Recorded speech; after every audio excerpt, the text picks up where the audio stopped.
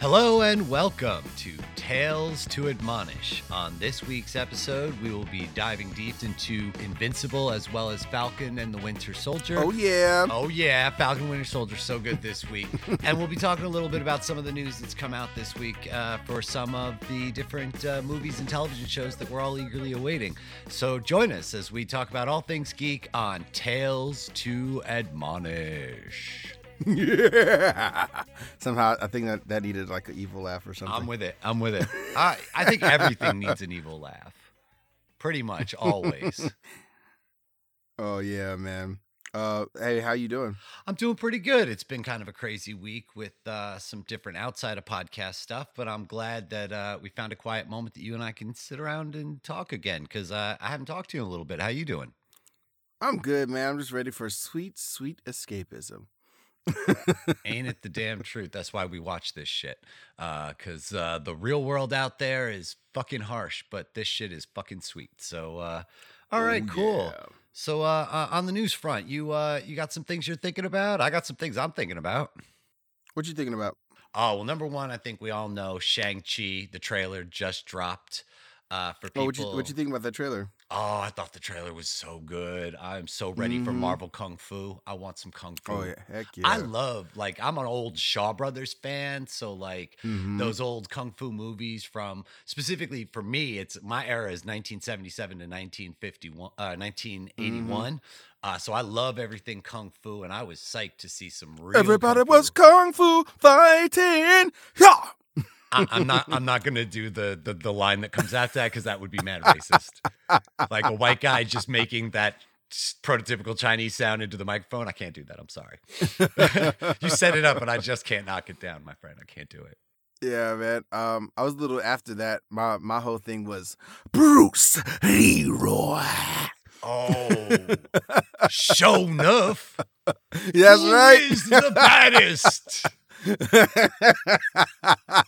Oh, I know it. That was my era. Yeah, but I love the Shang-Chi trailer. I'm just so proud of Marvel, man. They found a way to like expand their cinematic palette. I think there was a little while in the middle where all their movies were starting to look exactly the same, had the same feel and look. And they're like, oh, we can't do this, And so, like, especially with the advent of these TV shows, like, they really got something going, man. Yeah, for sure. It's such a beautiful thing. I'm so proud of them that they're able to take all of these, especially, like, taking characters like Shang-Chi, and especially if you want to go back to Guardians of the Galaxy. Like, no one knew who Guardians of the Galaxy was, man. It was such a fringe comic book and series, like, in Marvel. And they have loads of those characters that they can now just take and I mean we got the Moon Knight series coming out. They're about to make Moon Knight like a household name. Moon Knight is such a like I'm not going to say unpopular, but like a lot of people don't know about Moon Knight. Well, it was Marvel's Batman with a greater emphasis on the mental difficulties. The psychological difficulties that he was having. Yeah, Marvel always goes deeper, man. So, like, the Shang-Chi thing, what I was seeing was, when you look at that trailer, you see, like, John Wick, you see James Bond, and then you see, like, all of those, like, wuxia and kung fu stuff that's in there. It's like amazing to look at. Oh yeah, and there was even one scene where they're showing this ancient battle. It looks old-timey to me. I think that there's going to be some flashback stuff, but where you see some real traditional looking like wire work with some of the stunt performers. So they look like they're all in on it. Yeah, like the early reportings on the plot that I heard was that like this was gonna have some sort of Mortal Kombat elements to it, where they were gonna be bringing in like a who's who of all of these brawler type characters that have appeared in past Marvel movies and shows, to be involved. Like I believe Batroc will be in this movie at some point. Oh wow, I didn't know that. Yeah, so that's one of the early things that I heard that made me like, oh wow, this is cool. Well, one of the dudes I saw was they got Razor Fist in there. Okay. So he's an old school Marvel character. And the big joke about Razor Fist is he's a guy who literally replaces his hands with swords. But then, like, how does he use the bathroom? You're not supposed to think about those things, Tom. I know, but they show him he's got the swords on his hands, but this time they're like laser edged and they're a little less, because they're a little less old school. But so they definitely got a Razor Fist, and the Mandarin is also there, which is awesome because Shang-Chi in the comic book, his father wasn't the Mandarin. His father was this incredibly like racist caricature called Fu Manchu. Yeah, I remember And the so dragon. they've done away with Fu Manchu, and they've introduced that, in the Marvel Universe, the Mandarin is real, which they did a little one-shot called like All Hail the King that explained, hey, the Mandarin is real, and he's pissed off that Ben Kingsley's been impersonating him. Oh, yeah, So now we're going to get the real Mandarin. And I think that Mm-hmm. seeing the Mandarin battle what looks to be hundreds of years ago, I think the Mandarin's going to be like one of these ageless, superpower empowered, with the 10 rings, which are now gauntlets instead of like finger rings. And I fully support that. It's too bad Tony couldn't have fought him. Because, like, we never got to see that. Well, I guess you got to see it in Infinity. But, like they always, in most of those Iron Man movies, it was always technology versus technology. So I always thought it was interesting that the Mandarin was one of Tony's biggest villains because it was like magic versus technology. And like that makes like for a crazier foil, to try to get your head around. Yeah. So that's too bad that Tony wouldn't be around to do that. A tidbit that I saw that is Emilia Clarke has been making a comic book. Really? What kind of book? Along with the work she's about to do at Marvel, that I'm sure yet you're gonna talk about in a second. Don't want to bury the lead, but she's making a comic book. I did forget about the name of it. I just saw it this morning on Instagram. She was really excited about it and had been developing it for 2 years. Is she writing it or drawing it? I just saw the news about this. But she's developing it. Yeah, she's developing it. Yeah, so that's cool. I'm glad she's really kind of cement herself in our world. That'd be cool if she's actually been into comics for the longest time. Some people just like to jump on. Who's been like one of the starlets that's been on comics for day one, freaking Rosario Dawson. Oh yeah. Yep. Oh man, she had a really cool comic back in the day. You know who else is really into it is Henry Cavill, like goes to all these Comic-Cons and dresses up so people can't recognize him. And he knows all of the material backwards and forwards. The guy knows his comics. Oh, crap. Did you see when he snuck up on Will Smith in costume? Yes, I did. At Comic-Con? Yep. Amazing. But another Emilia Clarke news. She has joined the cast of Secret Invasion. So talking about these big budget TV shows that Marvel's making, that means they now have Samuel Jackson, Ben Mendelsohn, and Emilia Clarke signed on confirmed for a TV show. Yeah, I mean, Marvel's where it's at, man. Like straight up, especially when the Eternals come out, like because that has like the biggest freaking cast, like. Not just like side. They usually get like really AAA talent, and they're playing like a side character or something. Yeah. So this is the movie where they have like AAA actors all as leads. So and I hope they knock it out of the park. I'm really kind of trepidatious about that movie because it's just like, how is this gonna work? Because it's not tied to any of the current stories.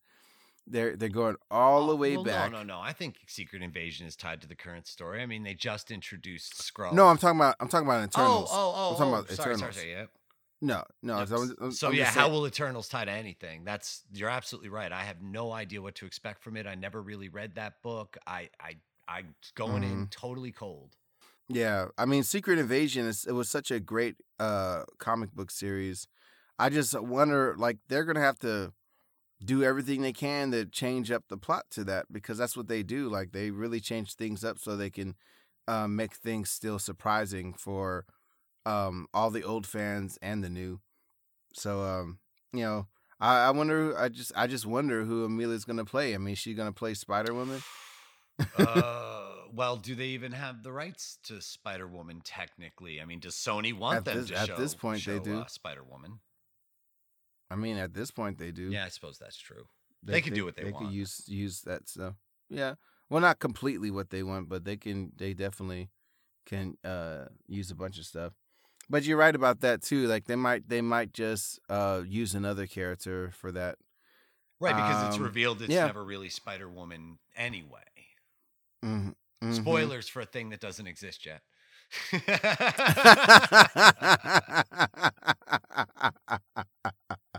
Now we got to issue preemptive spoilers.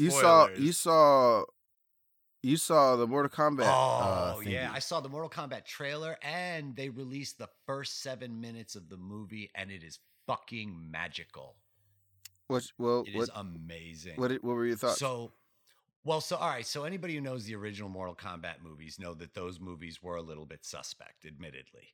The first one is fun, popcorn. The second one is borderline unwatchable. But this thing, the first 7 minutes, it's so cinematic. And what you get is Sub-Zero and Scorpion's origin story. Because in the video game, Sub-Zero murdered Scorpion's family and killed him, and so he goes to hell, and he basically gets his ass out of hell so that he can return and get his revenge on Sub-Zero and Sub-Zero's clan for murdering his whole clan. And in the video game, the Sub-Zero is Chinese and Scorpion is Japanese. So this movie starts out and you're with Scorpion's clan. It's just a bunch of people and his wife and his children, and they're all speaking Japanese, and it's subtitled, and then fucking Sub-Zero shows up. And motherfuckers are dying all over the place. There is no lack of blood on this thing at all. It's gory as heck. They really lean into it. And so Sub-Zero just starts taking out everybody, and then, spoilers, but it's out there, it murders Scorpion's family, and you see him get his signature weapon was like the gardening tool that his wife was using just before she was killed, and he ties a rope to it, and he just starts killing all of the Sub-Zero ninjas with it, and then he and Sub-Zero start conversing, and they're each using their own language, and we're getting subtitles, and it feels so ridiculously authentic. Feels so cinematic, and like looks like there's so much care in the details of it. And so I think we all know that by the end of that fight, Sub-Zero will be the victor, and then somehow the guy, Hanzo is his name, will fight his way out of hell so that he can take his revenge on Sub-Zero. And it's gorgeous. Okay. And it's absolutely gorgeous. I was drawn in when it stopped, and it was like coming, because it's coming on Friday. And I wasn't excited for this movie at all. It was on my radar because I liked the Mortal Kombat games as a kid, but like after the second one, the expectations are a little measured. This killed it for me. I gotta tell you, when I saw the trailer, I just felt like it was an updated version of the '95 version of Mortal Kombat. Because honestly, I was a little disappointed because it looks great, but it's not hard to make a lot of things look great now. But I think it's easy to make them look bad. I feel that, but my thing is, when it's a big studio, it's not hard for them to make things look aesthetically great. I mean, like the Avatar movie looked aesthetically great, but it was like really bad. You know what I mean? Fair. Yeah. No, but my thing was, I remember when they first started kind of trying to make some Mortal Kombat stuff online. That felt so elevated, so original, and not just the same old kind of like regular tournament stuff. That this is kind of, because when you look at it, it's kind of the same story. I mean, granted, from what you're saying, I like that they're going deeper into Sub-Zero and Scorpion, but they've that's kind of what they've been doing, like for years, No. No. I'm gonna disagree just a little bit with that, because the Sub-Zero and Scorpion show up for one scene each in the second movie, and in the first movie they don't talk. That you have no understanding. They're just henchmen, and they're out henching. So I feel like in the movies we don't get them. I'm talking about all the stuff I'm talking about all the stuff that's come out since then. You know, like from the video games and the cartoon stuff. You know, I mean, like that's not to say they shouldn't do it in a movie, but it's just like when I see the trailer, I really feel like Sub-Zero and Scorpion are the only majorly developed things in that trailer. Yeah. That's fair. You know, like I don't feel that for Sonya. Like I mean, they're doing the same thing with Jax again. He lost his arm again. Yeah. You know, No, but that doesn't you know? bother me like too much. Like I don't really worry about it being the same thing over again because the production value and there were on the first one combined with Raiden was Christopher Lambert. I mean, they had a French dude playing an Asian god. Like fuck that movie, you know? Like Yeah. I'm sorry, I want to see it done right. Yeah, I know. I hear you. I just really like what they were doing on those YouTube shorts. So, like, I mean, if we're gonna elevate it, like go in that direction. Like, I don't know if you remember those, but those are freaking awesome. Unofficial and yeah. So I thought they might have gone in that direction, but again, it seems like they're just updating what they did originally. Do it right this time, I'm here for it. You know. I hear you. That sounds good. But I love the video game, and I love that I'm seeing characters I recognize. Like the trailer, I think there's only so much time, and I think you got to play the hits on the trailer a little bit. So that's why you get Scorpion and Sub-Zero and stuff. But from everything that I've read about this production, these people care about it, and that's what I like to see. Yeah, I thought it was amazing that one part where he takes Scorpion's blood, freezes it, and makes it into a dagger. Like that was very inspired, like fighting choreography. So much good choreography, so much stuff. And yeah, I know Jax, you know, the freezing the arms and snapping them off. I don't know. I like that the effects look good and it's hyper violent. And because, you know, Mortal Kombat, like it's cheesy. It winks at itself, but it never goes full camp. And I think that the other movies forgot that a little bit and they got a little Power Ranger-y. For me, this just looks like all good. I'm excited to see it. Like I said, I wasn't at all excited to see it. Now I'm excited to see it. Okay. Oh, that sounds good. Oh, which show we're gonna talk about first? Let's see. I don't know. Let's do Invincible. Invincible? All right, word. Let's do Invincible. So this was Invincible recently. What did we watch? Episode 6 was the most recent one. Is it 5 or 6? 6, something like that. And I liked it. I thought it was fun. I think Mark gets his ass kicked a lot for somebody named Invincible. Yeah, just like the comic. Yeah. I mean, you see, he doesn't die though. No, he doesn't die, but damn, he gets his ass kicked. Yeah, it's just like the comic, like because like the comic was so bloody, and he just always got his butt kicked because he's just so new to it, you know. Mm-hmm. I mean, they really build up Mark's character over the time of like a few years that comic book goes out, and I think they're kind of slowly showing him learning a bunch of different lessons. Mm-hmm. You know, yeah. So it's funny. Justin Roiland was in this episode playing like the weird college kid. Rachel and I remarked about that too, and that you get Justin Roiland and then you literally cut his voice box out 6 minutes into the episode. It's like, it feels like a waste. Mm-hmm. Mm-hmm. I thought that was hysterical. Which character was he? I thought he was the scientist. No. Justin Roiland wasn't the scientist. Justin Roiland was the frat dude who pops out of the bushes in the first 2 minutes of the episode. Oh, crap. And then he gets captured by the scientist. That didn't sound like Justin. Yep, he gets captured by the scientist, and then he's like babbling the whole time the scientist is explaining his evil plan. And so the scientist promptly cuts his voice box out so that he'll shut up. That's so funny. Rachel and I thought that was hysterical. It was like we're 6 minutes in and we're looking, they just cut Justin Roiland's voice box literally out of his character. Mm. Yeah, I mean, so they keep doing a lot of great character development. I love that this is like an hour show because you never experience shows like this as an hour. It's always like a 22-minute thing. True. I think this episode felt a little side questy, you know? I mean, they're still building up stuff like, maybe setting up Mark to be with Adam Adam Eve. Oh, I hope they wrap Um, that up soon. I got to be honest, I'm not in love with his girlfriend Amber. Like it just feels a little hmm repetitive by this point. Amber's frustrated because Oh I'm yeah, never around and I'm gonna promise to be there, but then I'm gonna let her down, but then she'll forgive me. Like it just feels repetitive. I want them to just wrap that up.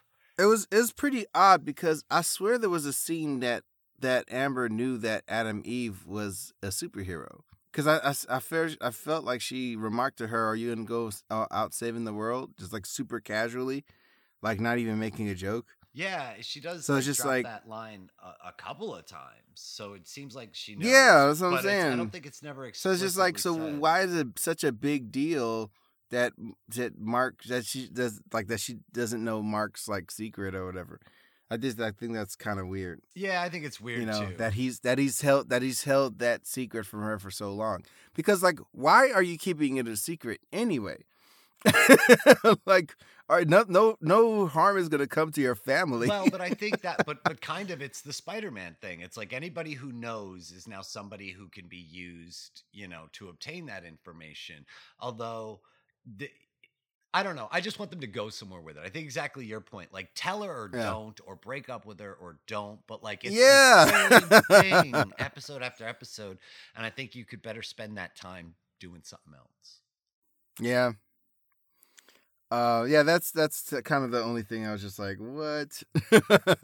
Yeah, I also thought it was a little what that Mark gets his ass whooped by like dime store cyborgs. Mm-hmm. This is a college student building them. Now I'll accept that he's still recovering from nearly being killed by that giant lion dude. Yeah, that makes a lot of sense. So I think that's the reason that he has so much trouble with those cyborgs.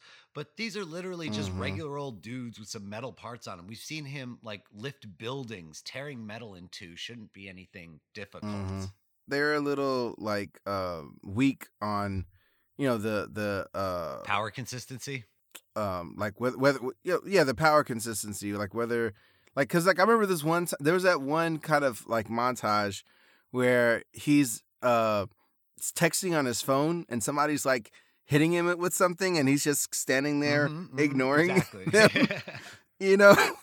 And but then there's one time he'll get punched by somebody. It's like, well, how powerful is that punch? It's inconsistent. And I think because he is going through these cycles of getting his ass whooped, like we can accept some of that inconsistency as recovery. Mm-hmm. But it seemed like these cyborgs were a little bit below his, class. Mm-hmm. So I didn't really jive with the cyborgs. I thought Machine Head was fun, like the idea of probability and being able to assess probability as a superpower in the previous episode. And then the moral complexity of helping a villain stop a villain and thinking you're doing the right thing. And of course, Omni-Man watches the whole thing and doesn't intervene in any of it. Mm-hmm. That was wild. I like the subplot with Robot too. Oh, yeah. It's so funny because I never I read the original comic. I didn't read it all the way up to the end. Right. But I read like at least like 3 or 4 trades of it. But I never imagined Robot's voice to sound like that because his design makes him look like a granny. Yeah, a little bit. It makes the mouth pursed like an old woman's kind of mouth. Yeah. Like I always pictured it like as an old person voice or something. Yeah. I Yeah, see it's such an interesting design. Yeah, we're getting a lot more on him these days too. We're really starting to see, his work. And I gotta wonder, because in the previous episode we saw a tank with like a body in it, and I thought that was them already having gotten to work on a clone. But then in this episode we see him give him a sample. So what the fuck is in that tank? Yeah. I mean, you read the comics, so you probably could go, I'll tell you exactly what's in that tank. And no spoilers for that, because I don't care if we spoil it for other people, but you don't spoil it for me. I really don't remember. I read Invincible like in 2007. Fair enough. So 13 years. Yeah, so tends to put so it was like fog on that was me. a while. I was reading that and Runaways at the same time and Fables. All the really big 2000 comics. Walking Dead. Mm-hmm. Yeah, man. What a great decade for comics. It really was, man.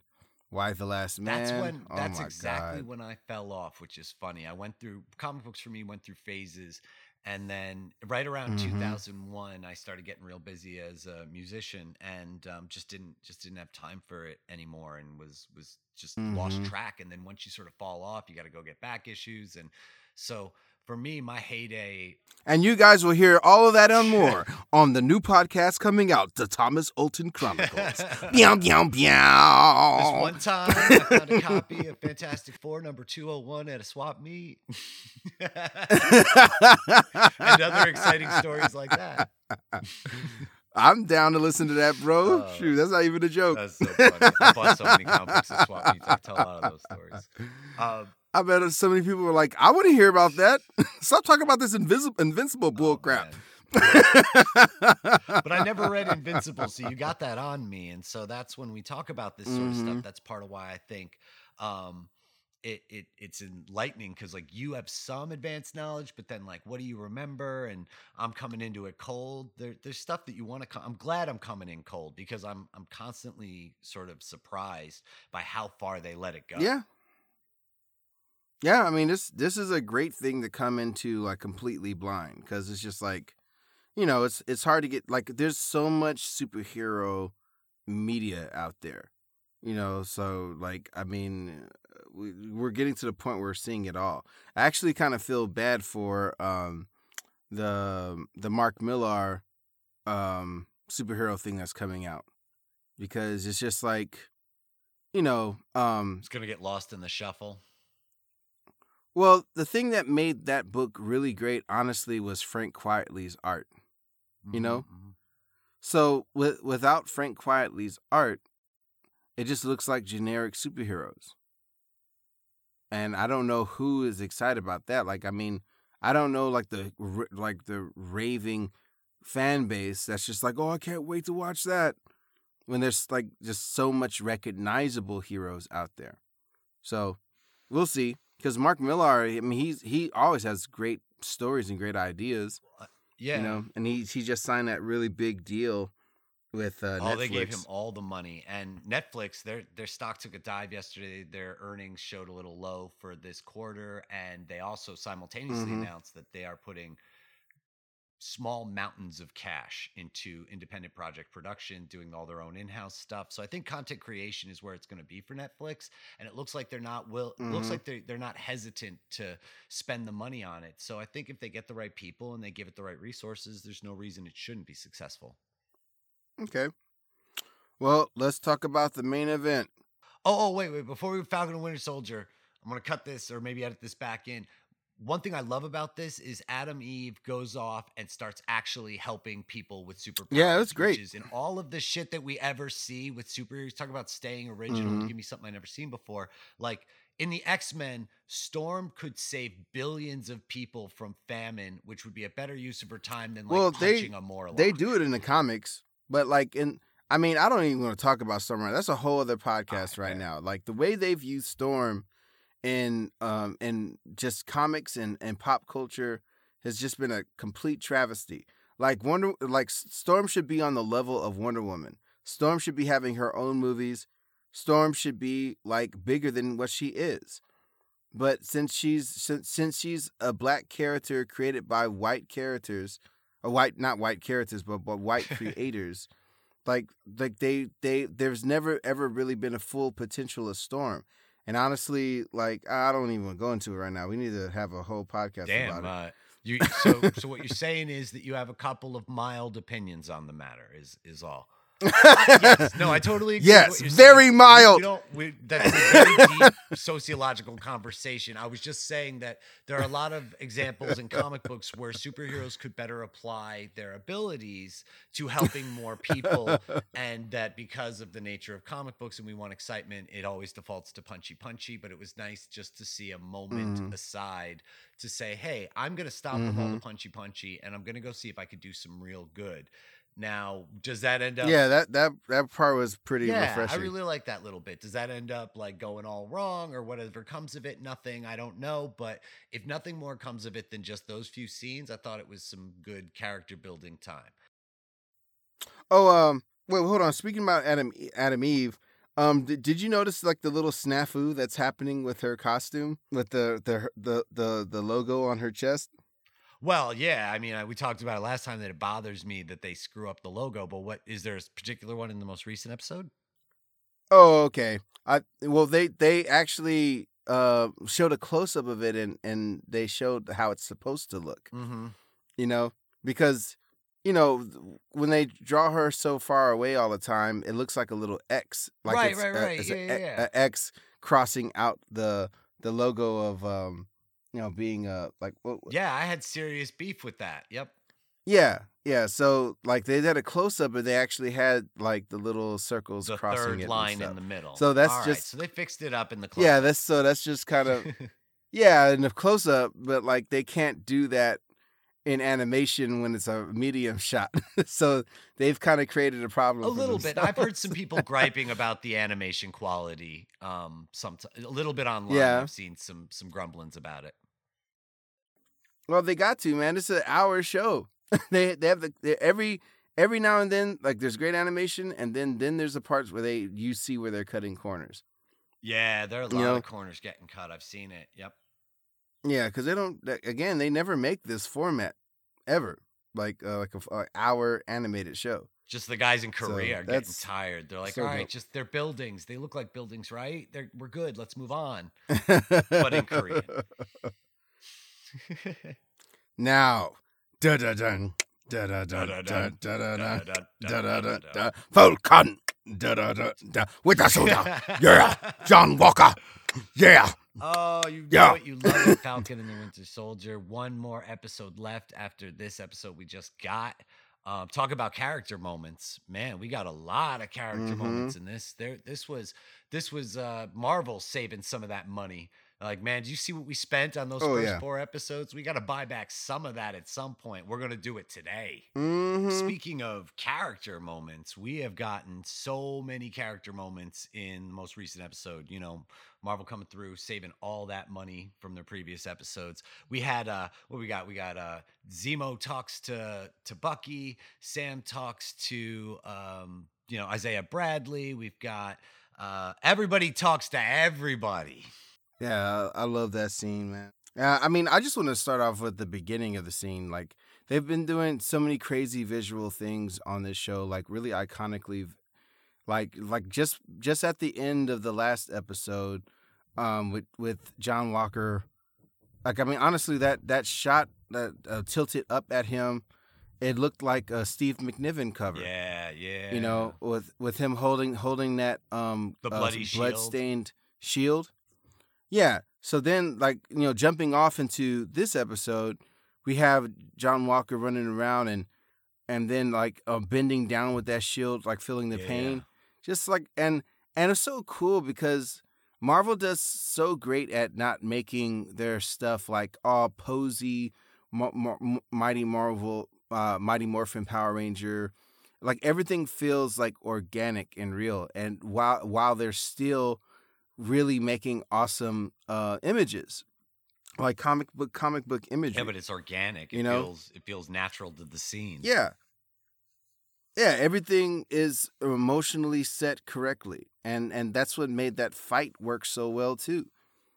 Yeah, that fight was amazing. So good, great performances from everybody. That looked just like the fight in Lord, Civil War. so good. When you look at that fight and you see the two of them fighting against, Fake Cap.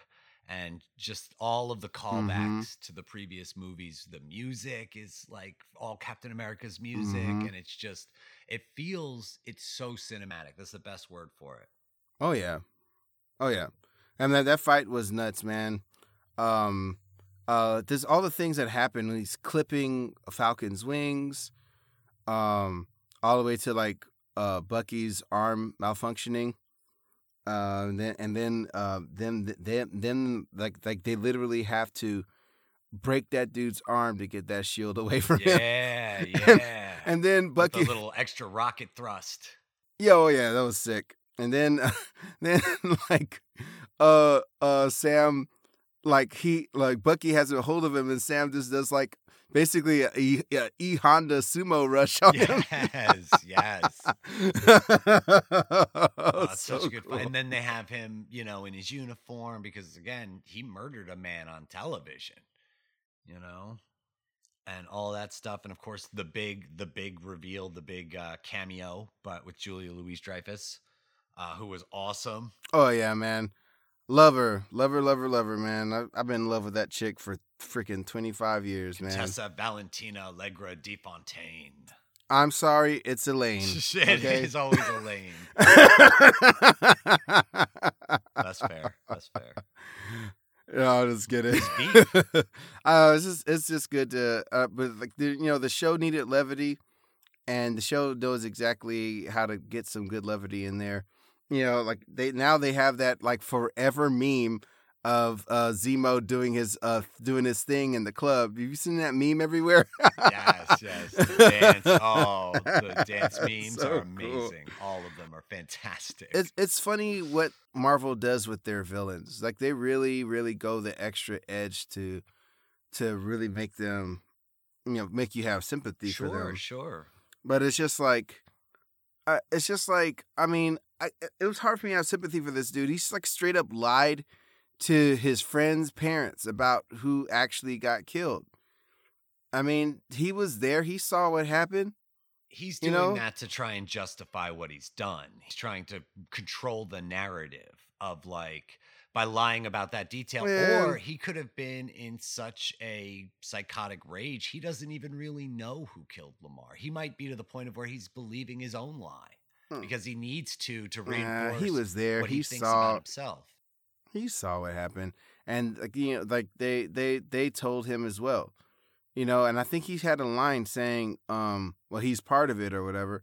Yeah, or something like that. He before they fought or whatever. That he didn't kill the person, and he's lying about it to save face. The only thing that I'm like with him on is like how America does this all the time. Like they'll get somebody like to become a murder death machines. And then after they follow the mission to the T, they'll throw them under the bus. Or if they break ranks in any way at all. I mean, I think it's supposed to mirror Isaiah Bradley's story a little bit, except that one gets leniency and the other one gets torture. Oh yeah. That you have super soldiers, or that you have your own soldiers who have broken your codes, your mandates. In the case of Isaiah Bradley, he talks about rescuing other test subjects from the POW facility that the U.S. was just going to bomb to hell to hide their experiments. So he breaks protocol and he is court-martialed and arrested for it. Yeah, there was also a juxtaposition with the first Captain America movie, because Captain America does that with he rescues his the friends. POWs in Captain America 1. Yep. Yeah, and he didn't see any freaking slap on the wrist behind that. No, he was a hero. He came back and everyone's applauding as he walks out of the, mist with his crew. Oh, yeah. Yeah, man. I really love that and I'm glad they didn't have any flashbacks, too. Because it's like, who wants to remember that sort of stuff? I really felt like they handled that character extremely well. Especially, they took the big jump for storytelling by having the original Black Captain America tell him that no self-respecting Black person would be Captain America of this country. And that makes sense for somebody like him to say something like that. And it gives so much great conflict for Sam to chew on. Yeah. It was just really great writing. Because Sam has to make his own choice. Like that's Isaiah Bradley's truth. But what is Sam's truth? Yeah. Yeah. Oh yeah, no, absolutely. Yeah, I man. was totally drawn into that, and then you see this whole thing where he's explaining that he doesn't think Sam should be Captain America, and I think what Captain America is Captain America is true to America's ideals, not to America the nation. We see that whole progression. Captain America doesn't stop being Captain America after the Sokovia Accords. I mean, he becomes basically what he was. Steve Rogers becomes Nomad. Slowly the stars and the colors start disappearing off of his costume as the Marvel Universe progresses. But he's still always Captain America because he's withholding America's ideals, even if America itself doesn't live up to it. Yeah. And so Sam, I think, is prepared to be that. That I think he can be. Somebody who upholds America's ideals. Yeah, I mean, somebody that like understands America on a whole other level. And we got his montage with the Americans. Look at all of my people and friends coming. He had a montage. Sam Wilson has a montage. And everybody's going to come from the town and rebuild the boat, and everybody comes together, and this is the good of America. This is the best of the American ideal, people working together for everyone's betterment. And I think he needed to have that moment before he could then decide to be Uncle Sam, Captain America. They call him Uncle Sam a lot. Yeah, Uncle Sam. Louisiana. That's right, Uncle Sam. Yeah, man. There's a lot of beautiful things happening in this script. And of course, like the relationship that they build with Bucky and Sam throughout this whole thing, so organic, so real. Like it has its funny parts, sure, but like there's some really just great internal conflict. Like when Sam brings up that him and Captain Steve. America Steve didn't understand why, like, it was a troublesome thing for him to just immediately take up the mantle of Captain America. As being white men, like they just weren't going to immediately understand. Right. It was nice for Marvel to have Bucky acknowledge that in the show, that they didn't get that at the time, and they were sure without Steve being here to say so himself, but they're sure Steve feels the same way or would feel the same way. Oh yeah. Yeah, so that crap was great. The flirting with his sister was great.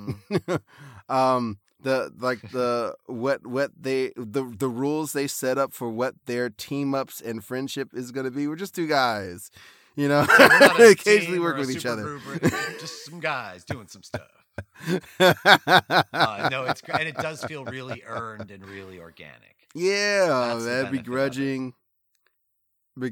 They've gone through something together. They have a shared thing. It's a beautiful thing to watch, it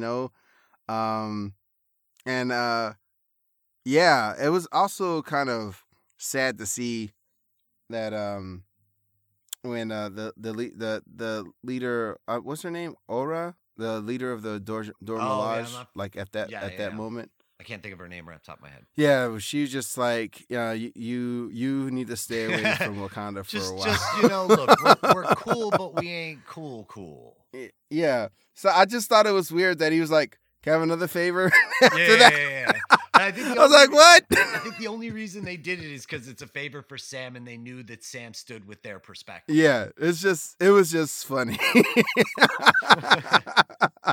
You want more stuff? Like, you may not like me, but can I get one more thing? Like, you're the most technologically advanced culture on our planet. Can I just get like one thing? All I know is this new episode is gonna be on fire, bro.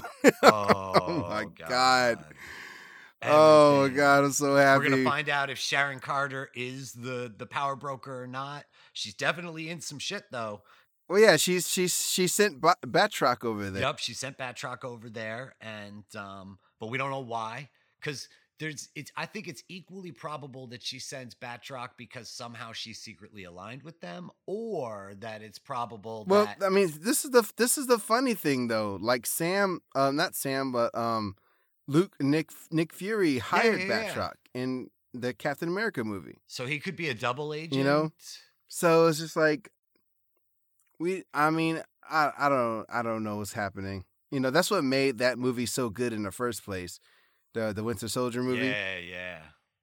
That's one of the best ones. Oh, heck but I don't know what his motivations are. I mean, with one last movie being there, this might as well be a movie. That's a Freudian slip. You know, One more one more episode. episode. Each one of them look like a they're freaking incredible. They movie. look It's so good. The Yeah. lighting and the production Yeah. design on this stuff's been so good. Oh yeah, it's freaking. But yeah, dope. I can't wait to Like find at, out. at all at once. All at once, it looks like a Marvel movie. It looks like Bourne Identity. Looks like James Bond. It looks like it's all sorts Now, of do you stuff, think man. we'll get a wrap up to, John Walker's story in episode 6? Or do you think he's out and we're gonna deal with the big players? I think he's gonna. I think no. I mean, it's gonna be an hour, probably maybe a little bit more than an hour. So I'm sure they're gonna tie up a bunch of stuff. I mean, you saw the post credits scene, right? Yes. Yep. So where they're gonna start? Yeah. So I mean, he's building his bargain bin shield. Yeah. You know. Yep. I mean, he's probably gonna procure something, or do something for Contessa, I mean, because he's not going to be doing anything for America. No. That's what I'm saying. Do you So- think we'll probably find out who he's aligned with, because the character from the comic book has a complicated history. So Yeah, he's a white supremacist. yeah. But I mean, also Julia Louis-Dreyfus's character Val, in the comic book, who she's actually aligned with at any given time, she's either with Hydra, she's with Shield, or she's with there was a third secret organization whose name Leviathan and so her allegiances. We don't know which version of Contessa Val we're getting right now.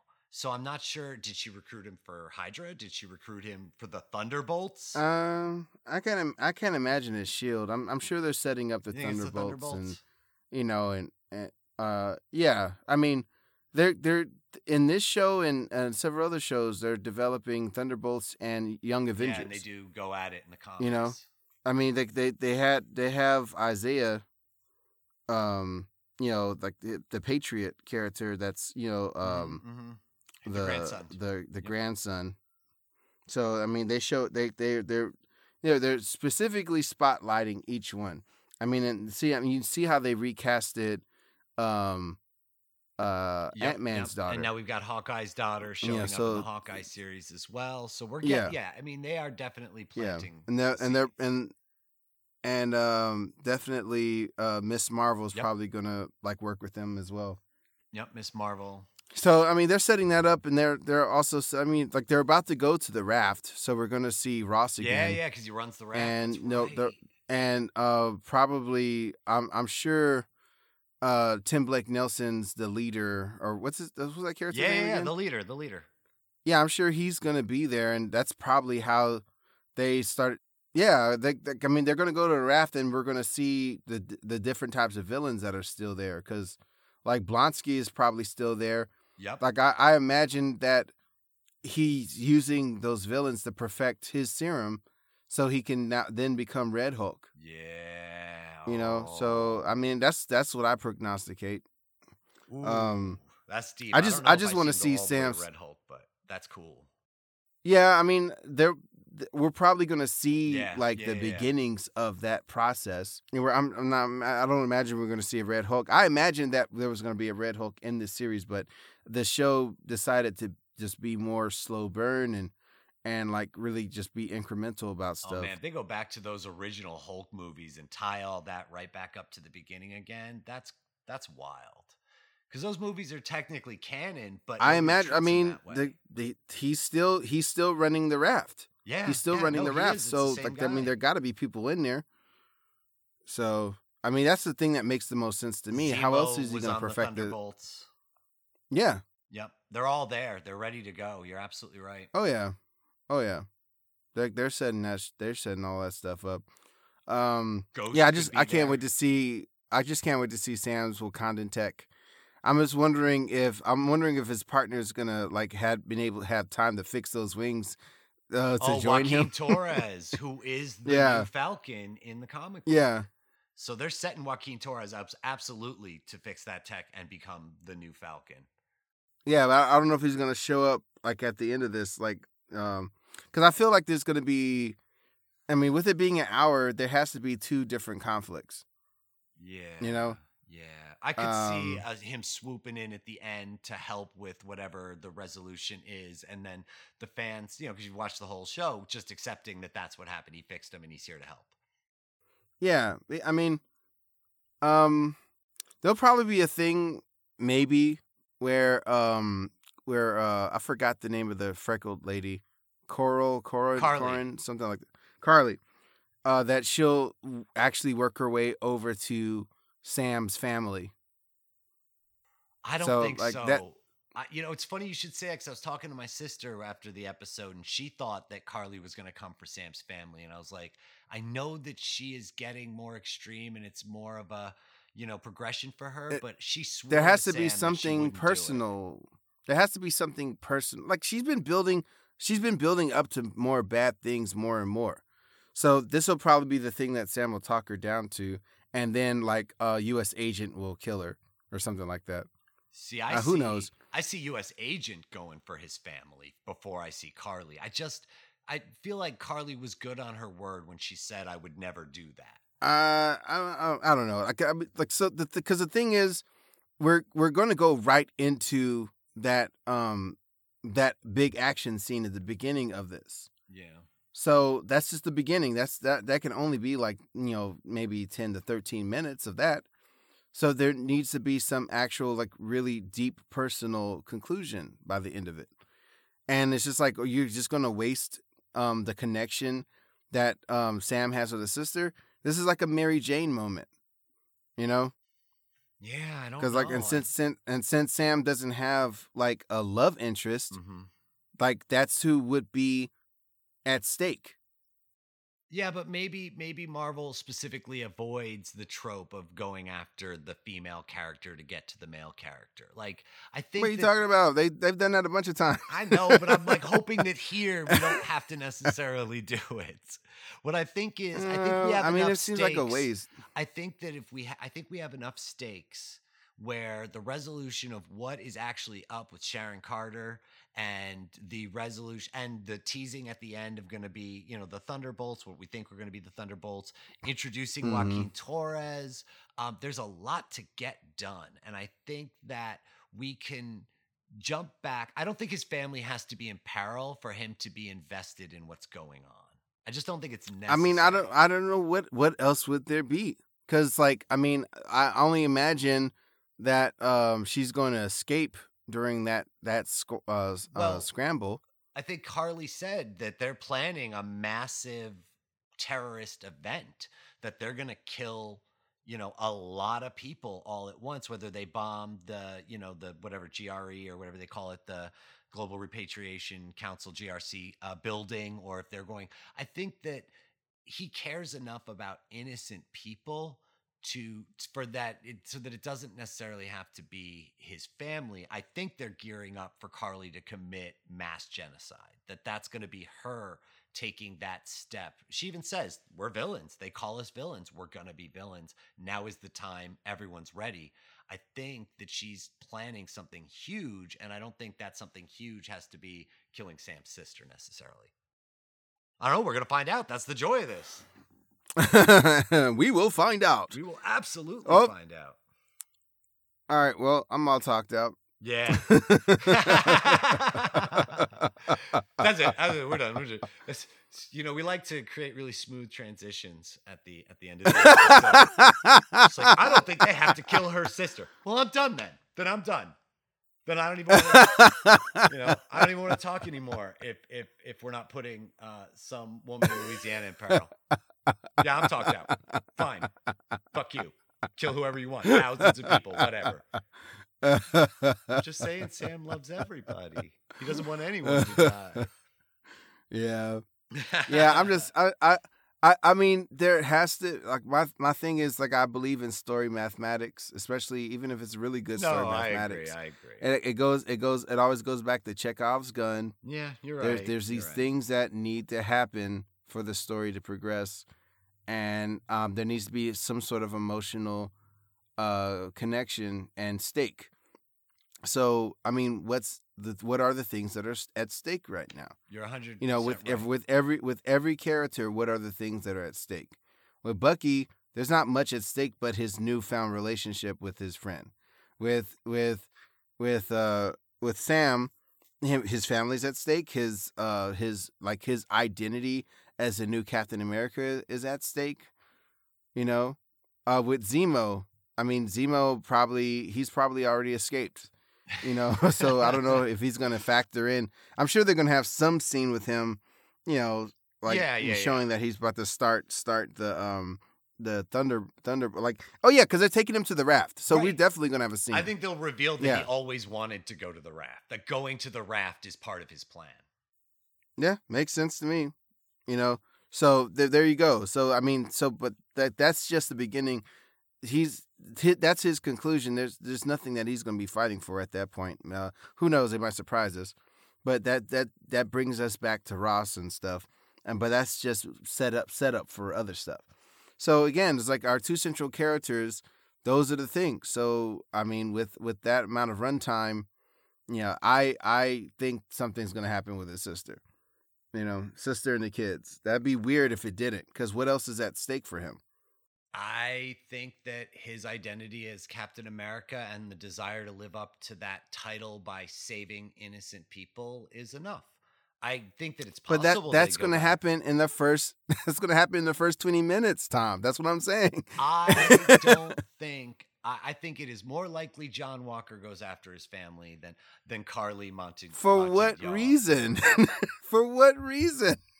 Because he took the shield. He took it. He took it from him. He beat him. And he took it and he brought him before that council. He was going to murder all of them and go and lie some more about what happened and hopefully try to get away with it. But no, he was apprehended by Sam. So I think he's pissed. I doubt that. All right, well, you know what? We're going to find out next week, depending on someone. No, this Friday. This Friday. Sorry, right. This Friday. Jeez, when are we recording? All right, so this Don't make Friday, it longer, man. Don't make it longer.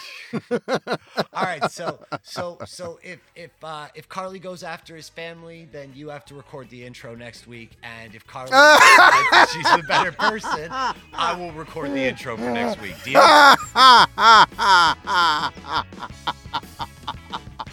Deal? Deal. All right, so you people heard it here first. Whoever is right doesn't have to record the damn intro, but I will record the damn intro. Thank you so much for joining us this week on Tales to Admonish. Love you guys. I love you, sir. Love you, man.